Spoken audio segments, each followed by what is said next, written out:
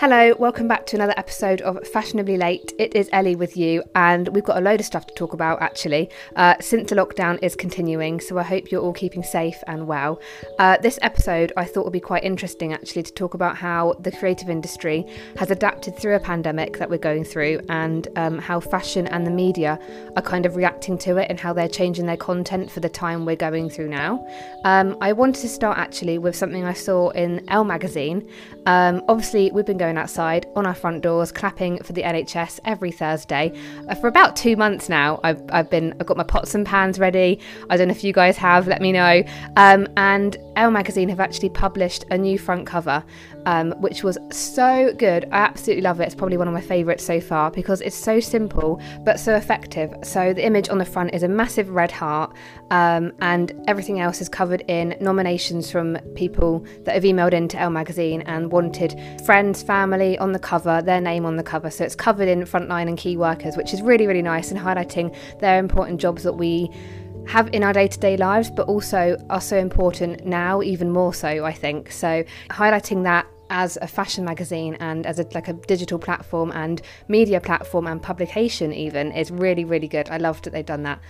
And something else that I thought was really good was that the editor actually explains they've published 7 special digital covers, each person in a various frontline job who have been nominated as a digital cover for Elle magazine. Yeah, and I just thought that was quite relatable to the people that are reading the magazine and people in day-to-day jobs that we should be recognising. But kind of in terms of fashion brands in particular, they've obviously been hugely affected. But I wanted to highlight and talk about more of the amazing charity work that a lot of our favourite brands and artists have made. So I know that M&S have made contributions to NHS. ASOS and New Look have also been part of that as well, and they've been selling printed t-shirts with all the profits going to UK hospitals, and some other brands I wanted to talk about actually, which I didn't realise until I read them up. L'Oreal have donated more than 500,000 hygiene products and hand sanitisers to frontline workers in the UK. Victoria Beckham also has donated 20% of sales from her clothing line and beauty line to Feeding America and UK charities as well. Zara also, which I didn't realise, has created and donated face masks and hospital gowns for frontline workers in Spain, and Prada have converted some of their factories to produce 80,000 PPE equipment. And also, one more thing, there's always one more thing, Kurt Geiger has pledged £5 million worth of shoes and bags to the NHS in the coming months, and have created a tote bag in collaboration with the Evening Standard magazine, which is amazing, which is so cool and creative, and all the profits are going to the NHS charities, which is great. I love all that. I love that this is happening and that they're using their platform and their companies and their kind of spaces to raise awareness and help out wherever they can. And obviously there are so many more companies that I haven't mentioned that are contributing towards making everything a little bit easier for those working on the front line. And this is across the world as well, not just the UK. So everyone's kind of in it together, and companies are trying to work together and collaborate in projects and their content, especially social media, which I'll get onto in a bit. But we're going to take a short break now, and we'll be back to talk about how the media have reacted and how they've contributed their content to adapt to our lives at the moment.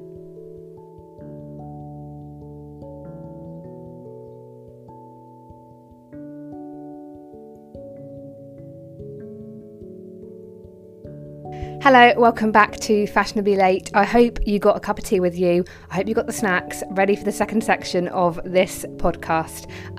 Music, radio and TV I want to talk about because they are just some ways that people have used for escapism and entertainment. And if you know me, you know that I am the biggest music fan ever, and radio fan, to be honest. So I've been having music on either in the background or if I'm getting ready. Music or radio has really helped me through just getting my day kind of in a routine as well. I think that's really important to have kind of a routine still, even if it is food shopping. So there's something to get up for and do and just get in a routine of something. But actually, talking of radio and music, I eventually got involved with my local community station during sixth form, and then I joined student radio when I went to uni, and I absolutely loved it. So I think radio as a platform is so great, and it's even more important now actually, since a lot more people are working at home and, you know, even living on their own, it's quite hard. So radio comes in there, and it's such a good platform and incredibly helpful, especially for those people.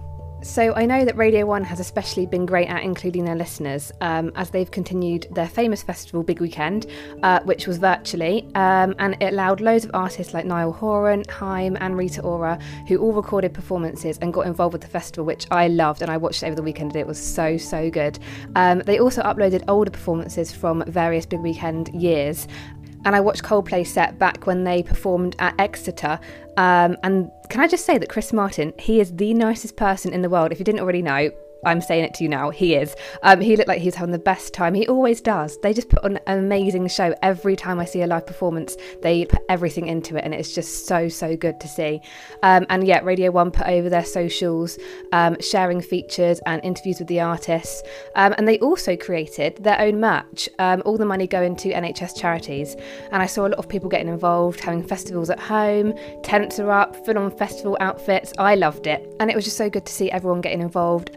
On the topic of music, actually, Radio 1 also is famous for their live lounge, where artists perform songs from their album and then they choose a special cover to perform.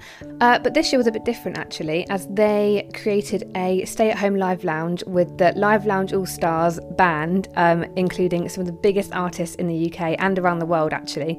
And they covered A Times Like These by the Foo Fighters, which was released during the charity event Big Night In, which was a cross between Children in Need and Comic Relief.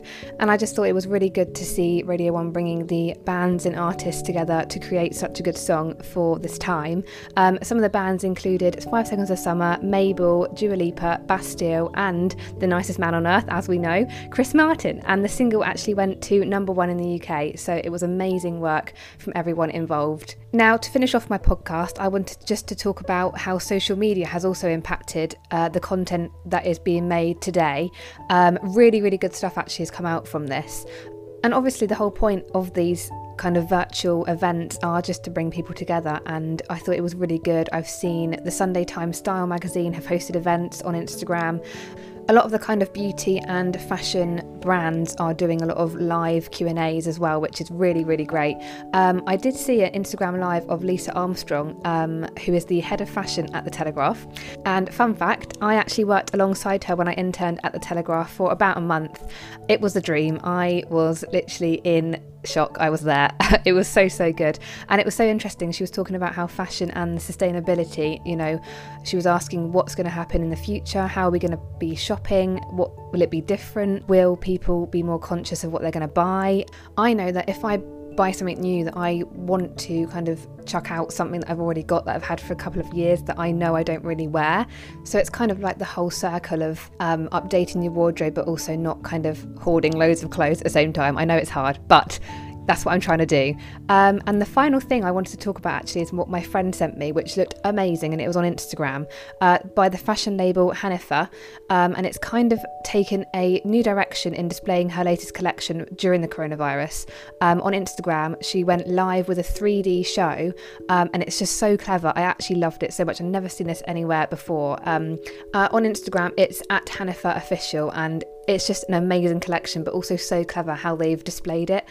And kind of to finish it off, see that the content they're producing and the fashion industry is producing, and whatever kind of entertainment, lifestyle kind of brands are making now, they're adapting to what we're going through at the moment, which is really good to see. And especially social media, it actually can be a really good platform to use and to promote a new brand, a new collection, whatever it might be, really well during whatever is happening in the world. And that kind of finishes off the episode for today. I really enjoyed talking about this one, actually. I think music and fashion industries all kind of linked together. I'd love to know what you think. Do you agree that the things are going to be different and changes are going to be happening in the fashion industry, music industry, kind of entertainment area? So do let me know, and thank you for listening. I'll be back very soon with another episode on Fashionably Late.